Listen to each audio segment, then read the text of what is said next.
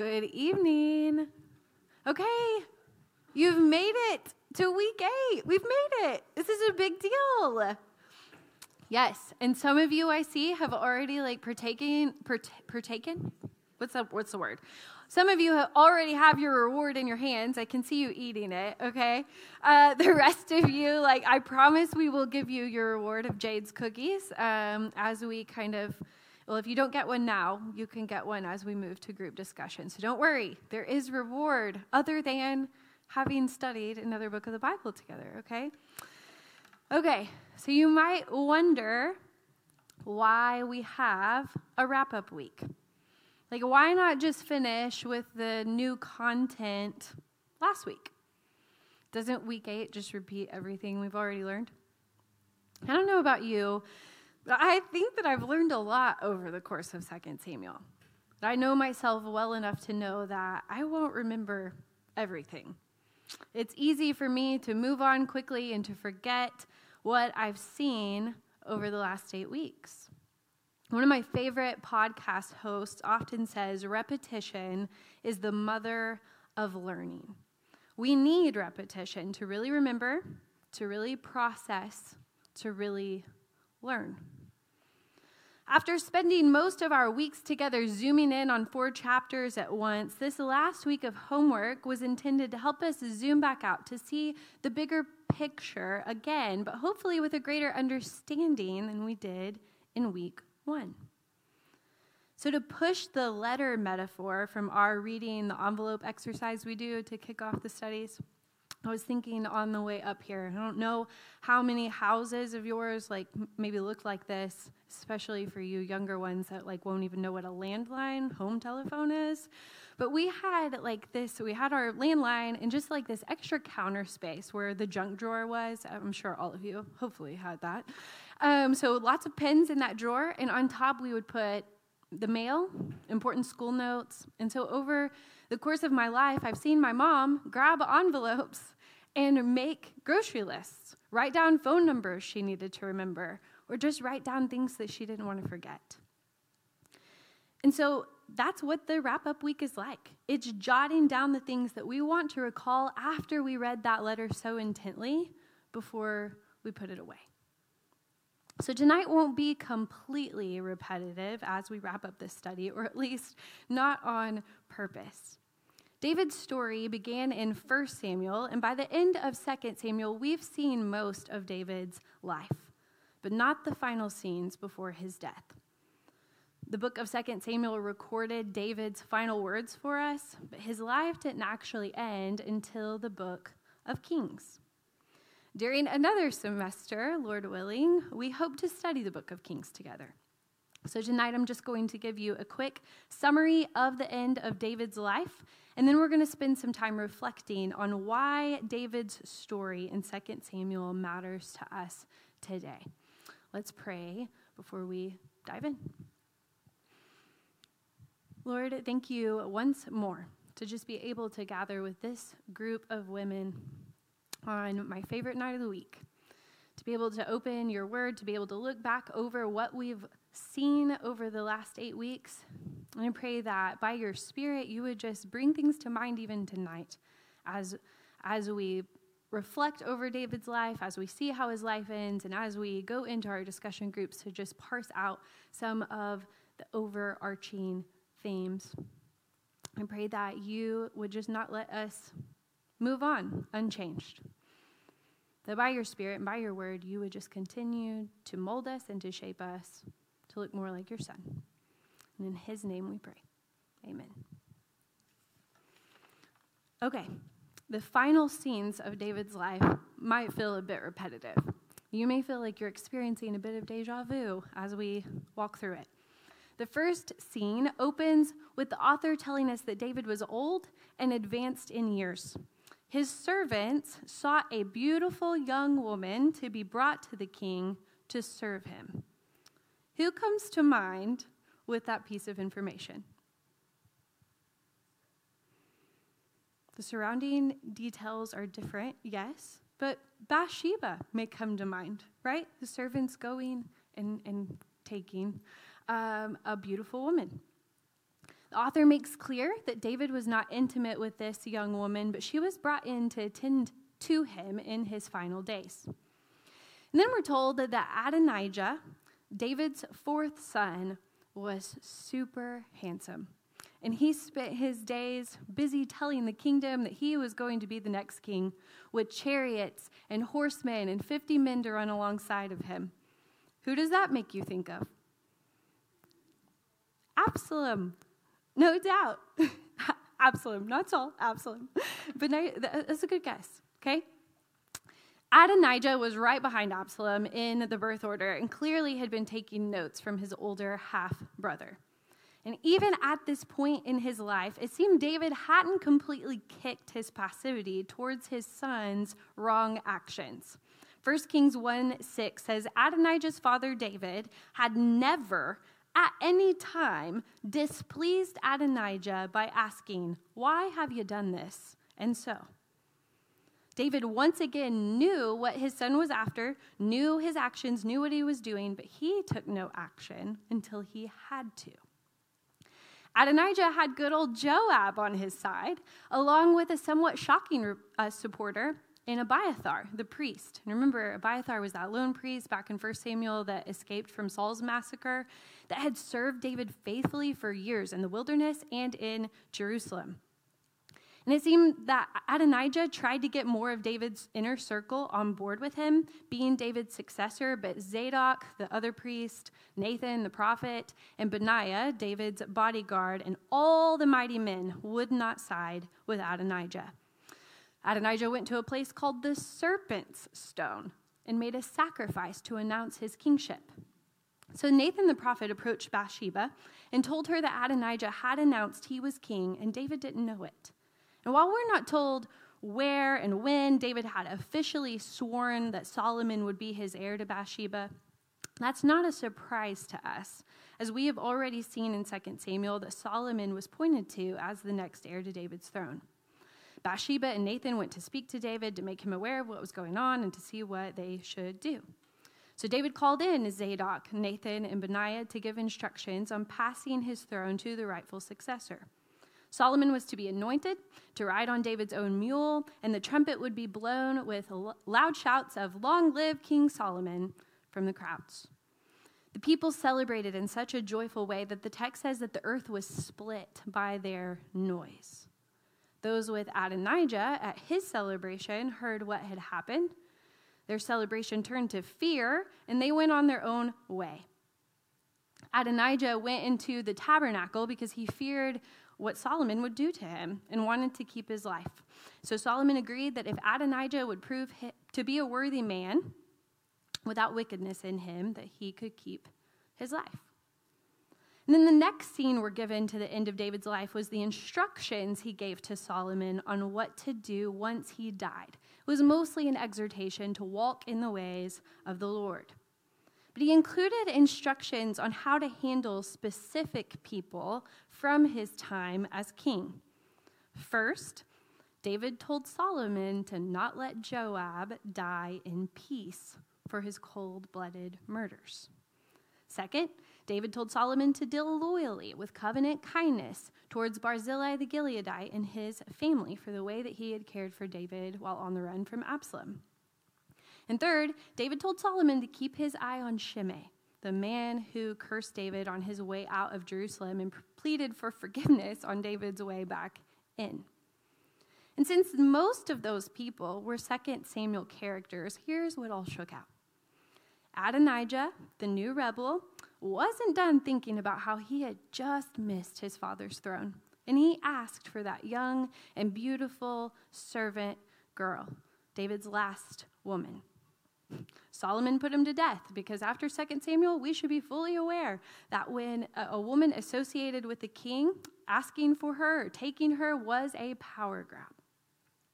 Solomon then dealt with Adonijah's partners in crime. He expelled Abiathar from the priesthood, ultimately fulfilling God's curse on the house of Eli way back in 1 Samuel 2. Solomon then had Joab killed as punishment for his unnecessary murders of Abner and Amasa. Shimei, the rock-throwing cursor, was eventually killed for disregarding boundaries that Solomon had set to preserve his life. Solomon began his kingship by tying up the loose ends of his fathers. We're told in 1 Kings 2, verses 10 and 12, "Then David slept with his fathers and was buried in the city of David. And the time that David reigned over Israel was 40 years. He reigned 7 years in Hebron and 33 years in Jerusalem. So Solomon sat on the throne of David his father, and his kingdom was firmly established." The last few scenes do somewhat feel like David's entire story in miniature. Beautiful women, sons grasping for power, those close to him betraying him or his wishes. And amidst all that, a king and kingdom being established by God. David's successor, Solomon, was the first partial fulfillment to the covenant God made with David, that God would establish David's son's kingdom and that David's throne would be established forever. From the book of Samuel on, King David becomes a pivotal character in the story of Scripture in pointing to the Christ to come. The books of 1st and 2nd Samuel are sandwiched between two songs, Hannah's and David's. Hannah's song ends with, "The Lord will judge the ends of the earth. He will give strength to his king and exalt the horn of his anointed." And David's song ends with, "For this I will praise you, O Lord, among the nations, and sing praises to your name. Great salvation he brings to his king, and shows steadfast love to his anointed, to David and his offspring forever." These songs were both sung about the anointed David, but also an anointed one, a Messiah to come. After David's life, the prophets began to look forward to a son of David that would arrive. Isaiah prophesied of a shoot that would come from the stump of Jesse, David's father, a branch from his roots that would be marked by the Spirit of the Lord, righteousness, and faithfulness. Jeremiah foretold of the days coming that the Lord would raise up a righteous branch for David, a king that would reign, deal wisely, execute justice, be righteous, and save his people. For years, the people of God waited and looked for the promise of the prophets. And the gospel authors all attested that Jesus of Nazareth was the answer. Matthew opens with the book of the genealogy of Jesus Christ, the son of David. We see the genealogy traced from Abraham down to Jesse, the father of David the king. And the genealogy includes that David was the father of Solomon by the wife of Uriah. The gospel accounts include many callbacks to David within them. Even the everyday people made the connection, whether they realized the extent of it or not. At Jesus' triumphal entry into Jerusalem prior to his crucifixion, one gospel attributes the crowds crying out, "Hosanna to the Son of David." Hosanna means save us. They cried out, "Save us, Son of David." Another gospel records the crowds shouting, "Hosanna, blessed he who comes in the name of the Lord. Blessed is the coming kingdom of our father David." In that moment, the crowd could see the man riding on a donkey in David's city of Jerusalem was the one ushering in the promised kingdom, though they didn't understand how that would play out. Sitting from our vantage point, we are able to recognize the connections more quickly looking back over all of Scripture. Studying the life of David has given us an even more understanding of Christ. David was a shadow of the true, ideal, and perfect king to come. And just like shadows work, sometimes the original image was distorted, while other times the image was more clear. When the sun is low, shadows are long. They're further away from the real thing. In David's lows, in his sins of taking, passivity, and pride, we saw our need for a better and more faithful king. When the sun is high, shadows are shorter. They're closer to the real thing. In David's highs, in his victories over Israel's enemies, his true humility as prince of God's people, and a quickness to repent and get back to following the ways of the Lord, we saw our desire to serve a king worthy of submission. David's story was full of holding the tension in his highs and lows. His life served both as a warning of temptation, sin, and the consequences of our actions. But also, he was an example of humility, of repentance, and of seeking the true king. On this side of the life of Christ, we don't point to Jesus in the way that David did. David was a type of Christ, a prophetic, foreshadowing character of someone to come in the future. But as followers of the true and better King, we are called to point back to and imitate Christ as his Spirit conforms us into his image more and more. And just like in David's life that we've seen in the book of Samuel, there are highs and lows in our lives. There are times when the image of Christ is more distorted or more clear based on our internal motivations and external actions. We hold a similar tension of knowing what we're called to, desiring to live under Christ's kingship, and also knowing how often we fall short, choosing to live under our own imagined authority instead of his lordship. That tension is not resolved by covering our sins up. That tension is not resolved by claiming loyalty to the king with our lips, but not walking in his ways. That tension is not resolved by forgetting the Lord's provisions in the past and depending on our own might. The tension is held by quickly repenting when we sin. The tension is held by cultivating humility and recognizing that the Lord's ways are always better than ours. The tension is held by remembering the Lord always keeps his promises and depending on his omnipotence and sovereignty in every area of our lives. And holding this tension well doesn't come by mustering up anything in ourselves. Holding the tension well comes by beholding Christ, the King. The book of 2 Samuel was about David.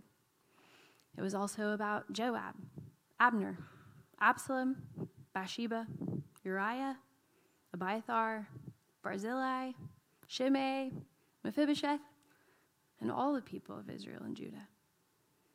But ultimately, 2 Samuel was about Christ, the promised Messiah, the anointed one, the one whom all Scripture is about. The book of Samuel held songs sung about an anointed one greater than David, which led to the prophets promising a branch of David that would arrive. And the gospel authors attested that Christ was a son of David, fulfilling the promise. Jerusalem crowds cried out for Jesus to save them as he ushered in the kingdom of their father, David. Now we look back to David's story, and we see the initial fulfillment of God's covenant with David and Solomon, and a further fulfillment of the Davidic covenant in the first advent of Christ, establishing God's kingdom. A final fulfillment to the Davidic covenant is promised with a second advent of this greater king. A vision viewed by the Apostle John in the book of Revelation closes with Jesus' last words in the Bible. It says, I, Jesus, have sent my angel to testify to you about these things for the churches. I am the root and the descendant of David, the bright morning star. He who testifies to these things says, surely I am coming soon. We've seen God keep his covenant promises to his king and to his people throughout 2 Samuel. So we can be confident God will remain faithful to the rest of his covenant with the eternal fulfillment to come. So tonight in this room, I pray after our 8 weeks together, seeing the better king more clearly within the pages of 2 Samuel and David's story, we jot down a few important notes on the back of the envelope before putting the letter away. I hope that we continue to behold the King throughout all of Scripture, to see him in his glory. Pray that we serve this worthy King in the highs and lows of our own lives as his Spirit helps us to become more like him. And I pray that in our earthly living, that we deeply long and look forward to the future of physically beholding and worshiping this faithful, just, and righteous King on the established throne in his perfect kingdom that has no end. Let's pray. God, thank you for your word. Thank you for the book of 2 Samuel. Thank you that you have revealed yourself in such a way that we can read obscure Old Testament historical narratives and we can see your Son. Thank you for your King that brings salvation to us. Thank you for your covenant and all of the promises that you have kept and that you will keep. I pray that our hearts would see that David does point to Jesus from Samuel on, all the way to Revelation. And I pray that our hearts would join with the Apostle John after Jesus' words at the end of the book, and we would say too, Amen. Come, King Jesus. Amen. All right. Well, we like to end every study with doing some Q&A.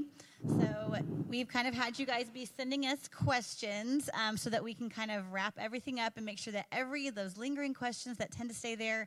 I'm not typically a type A person. I like to surround myself with type A people because I know I need that. But even me, not a type A person, just loves having everything tied up at the end of a study. I like having all of our questions answered. I just love to know that we've left here feeling like we have thoroughly examined the text. And this is our last-ditch effort to do that, is that we have asked you guys, hey, any questions that you still have, we want to answer them because we want you to be able to leave here feeling like you really have as good of a grasp as you can possibly have over this book. So we have 8 questions here that you guys have submitted. So if you're wondering, why did she answer that? It's because you all asked it. So I hope that you guys, hopefully this will help tie up any loose ends. So we each have kind of divided them up. Sorry, I'm used to the head mic, so I keep on. Sorry. So I'm going to go first. The first question we're going to answer is, what did conviction look like for God's people if they didn't have the Spirit dwelling within them? Were they sometimes unintentionally sinning and then finding out when they would have to pay the consequences? We also see many instances of the Spirit being with God's people, but what did that look like? The Spirit was with David, but did he indwell him the way the Spirit does in believers after Jesus sent him? The way David knew he had done wrong after the taking of the census was different than the other times when God would send a prophet to make him aware of his sin. So that's the first question. There's kind of a couple questions within that, so I'll do my best to kind of answer that. So what did conviction look like, first of all? Because they did not have the Holy Spirit. You're correct. They did not have the Holy Spirit in the same sense that we do. The Holy Spirit was active. The Holy Spirit was moving, but they did not all have the Holy Spirit indwelling with them to kind of convict them of sin. However, they did have the law, okay? They had the law, and it was a big part of their culture to know the law, because the law was how they would know if they were sinning, is if they broke the law. So there's a big part of their culture that they were, there was lots of public readings of the law. They had to become very familiar with it so they would know what are the things that I need to make sacrifices for. So they had the law to kind of reveal when they were sinning. And they also had, even though they didn't have the Holy Spirit to convict them, they did still have their conscience. And so there is a verse in Romans, and it says, "For when Gentiles who do not have the law, by nature do what the law requires, they are a law to themselves, even though they do not have the law, meaning the law of Moses. They show that the work of the law is written on their hearts, while their conscience also bears witness, and their conflicting thoughts accuse or even excuse them. So I think a lot of theologians and everybody would say that every human being in the world has an inborn knowledge of God and his law. Like, it's kind of written on our hearts. I think that most cultures, whether they have an awareness or knowledge of Christ or not, I think most cultures have arrived at the fact that murder is bad. And, we have these like kind of universal things that almost every culture would agree that would go against our conscience. And because we are created in the image of God, we kind of have that echo of what is right and wrong on our hearts, even if we don't have the Holy Spirit. So I would say that for the Israelites, the combination of having the written out law, the law that God gave Moses, and combined with kind of their conscience, the law written on their hearts, that's how they would know if they were sinning. That's kind of how conviction would work. As far as what did it look like for the Holy Spirit, like did they actually indwell like people like David? There's a lot of different thoughts on this. There's not like a one single answer that we know is true. I think we like, I would never presume to know how exactly the Holy Spirit works. There's a lot of it that's a mystery to us, but there is a difference in the way that the Holy Spirit is described in the Old Testament versus now. Like, there's things like the Holy Spirit would come upon them, but then it would also depart from people. And that's something that we know we are promised to have the Holy Spirit and for it to not depart, him to not depart from us. So there was no promise in the Old Testament that anybody would ever have the Holy Spirit and that Spirit would remain with them forever. The Holy Spirit could come and go as he pleased. And that is different than right now.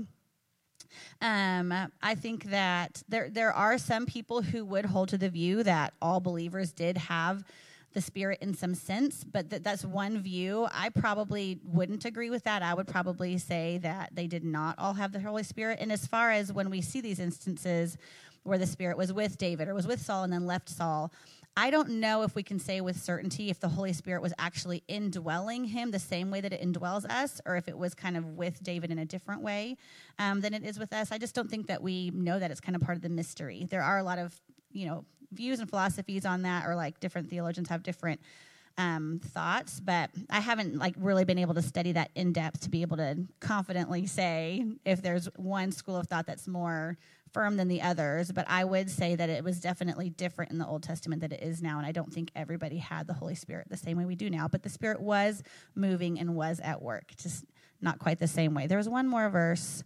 Oh, this is another verse that I think is helpful to understand this. And this is in the book of John, and it's talking about something that Jesus said. It says, "On the last and most important day of the festival, Jesus stood up and cried out, 'If anyone is thirsty, he should come to me and drink. The one who believes in me, as the scripture has said, will have streams of living water flow from deep within him.' He said this about the Spirit, whom those who believed in him were going to receive, for the Spirit had not yet been received because Jesus had not yet been glorified." And so that's kind of one of those verses that kind of indicates that nobody received the Spirit in the same sense that we receive it after Jesus was glorified. It said that even the believers at that time had not yet received the Spirit. So I think that is one of those verses that helps me to think that it was definitely different in the Old Testament, the way they experienced the Holy Spirit, than it is now. So that's how I would answer that question. So Madison's going to do the next one. Here we go. Number 2, in chapter 12, David implies he will see his son again. What were the beliefs about heaven in this time period?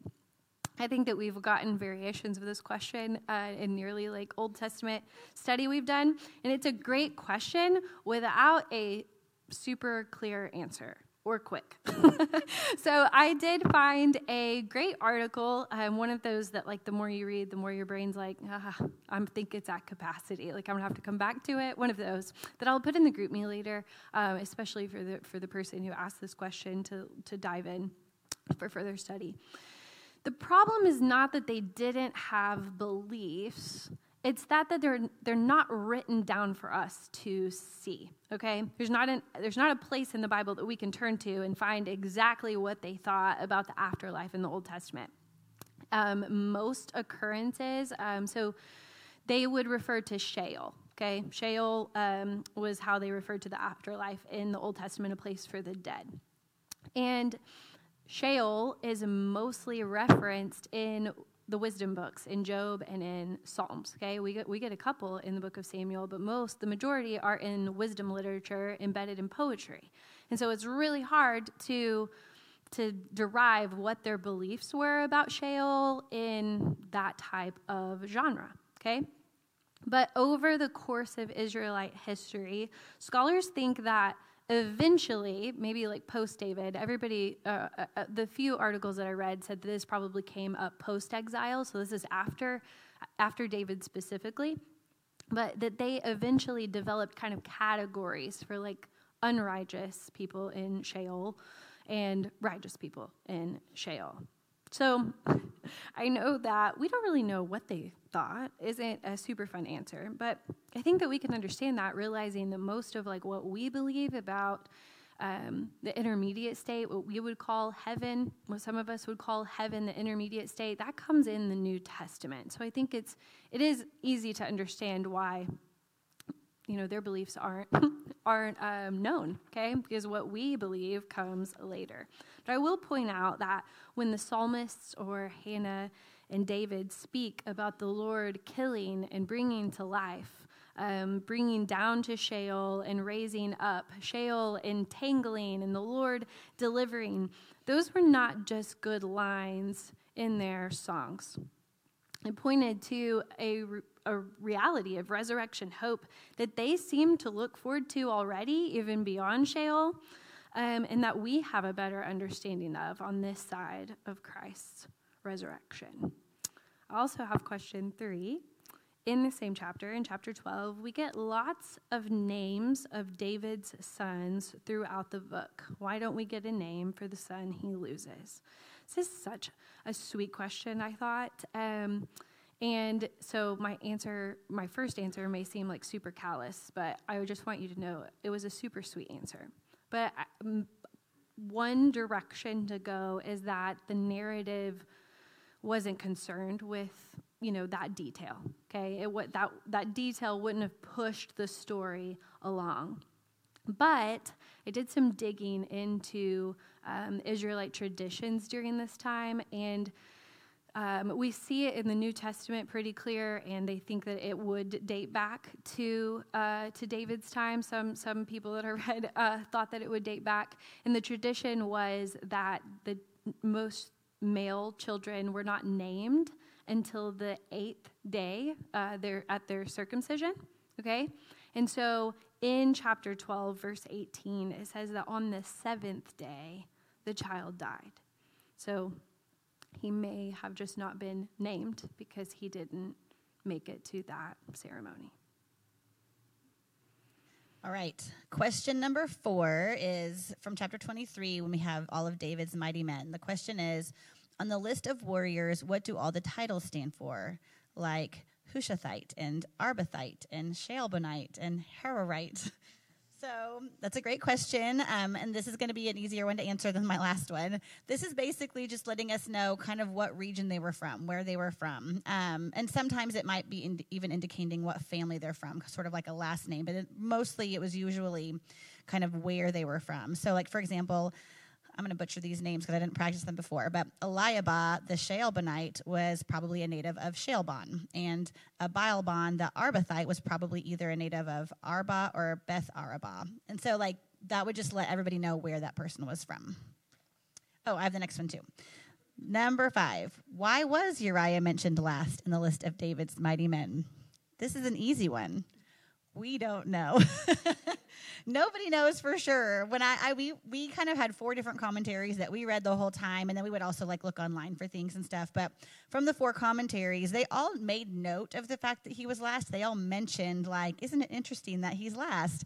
But then nobody ever really said for sure why. Some of them would kind of say an idea of what they thought.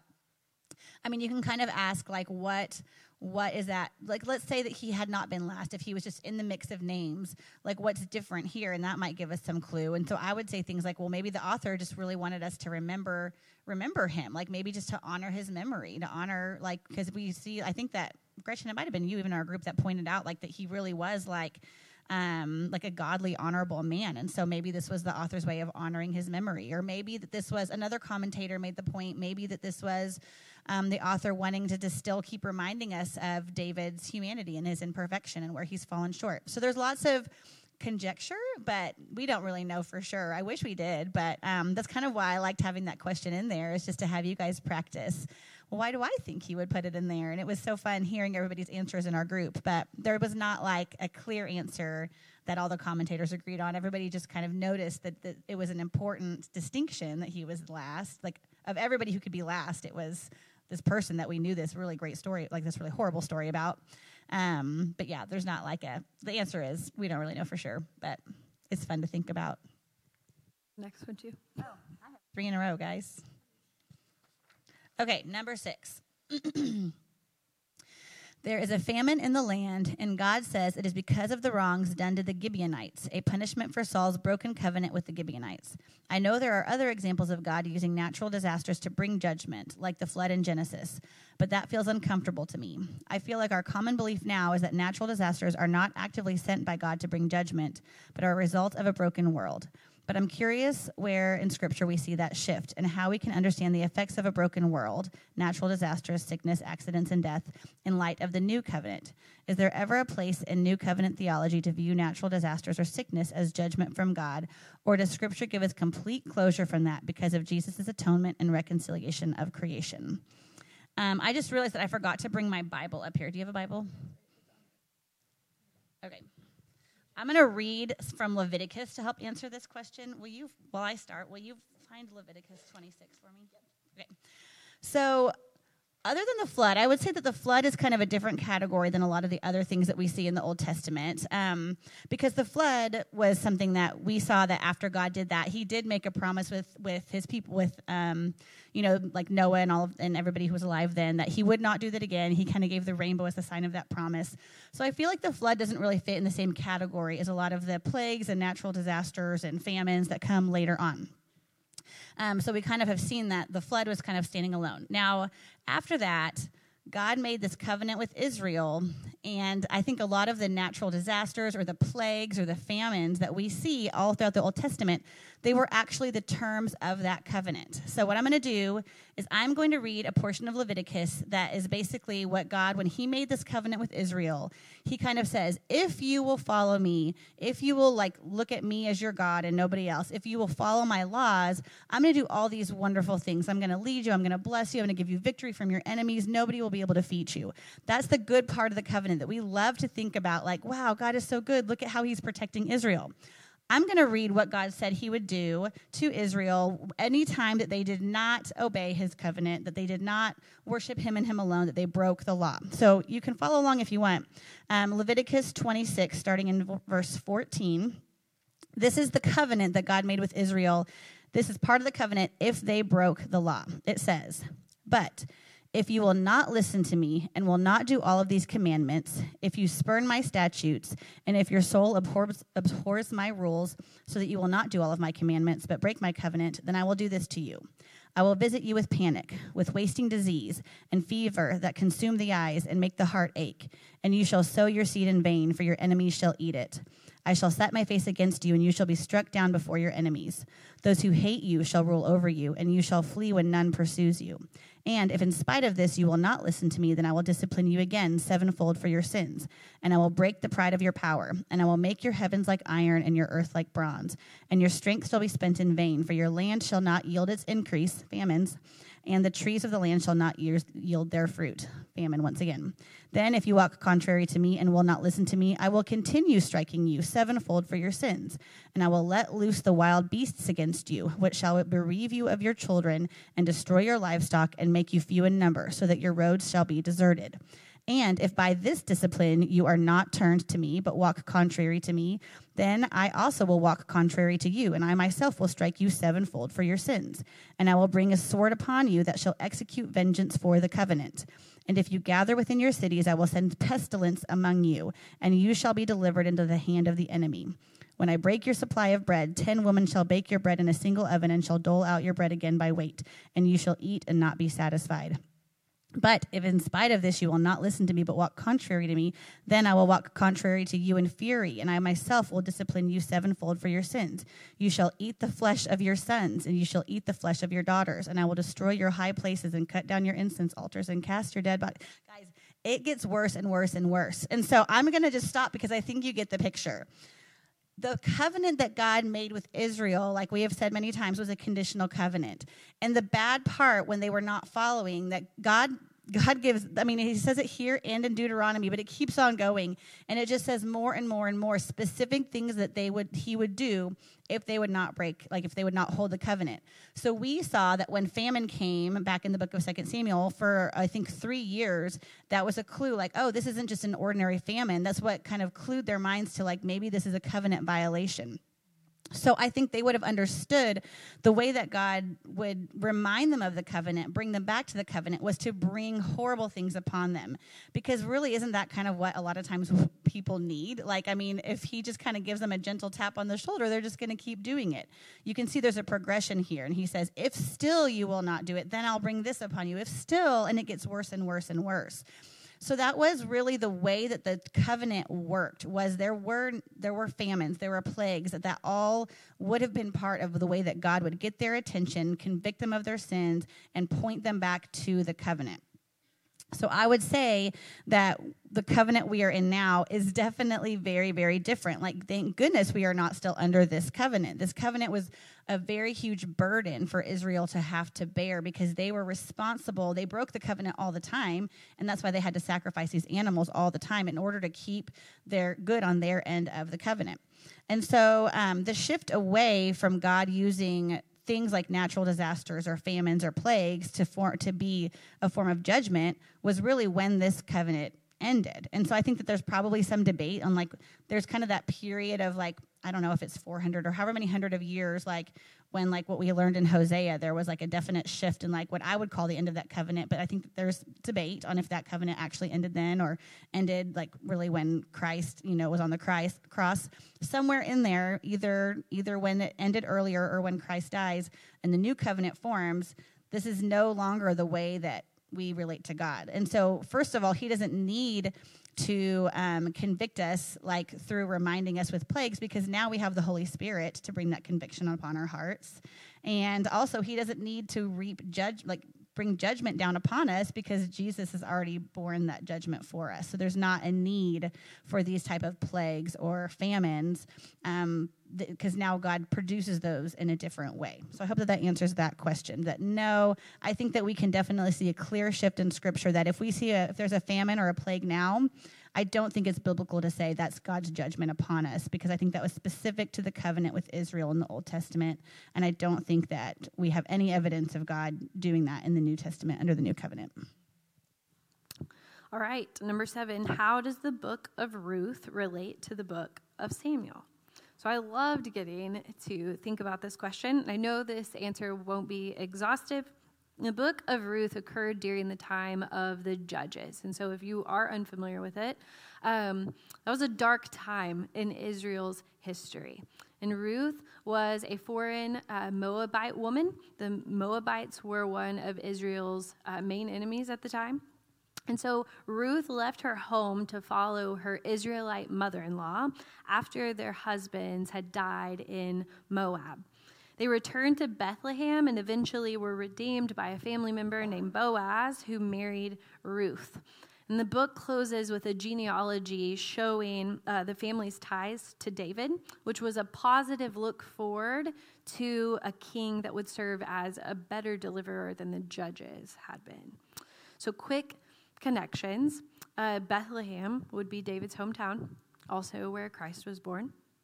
In 1 Samuel, David sought the Moabite king out to have his mom and dad seek refuge in Moab while Saul was chasing him.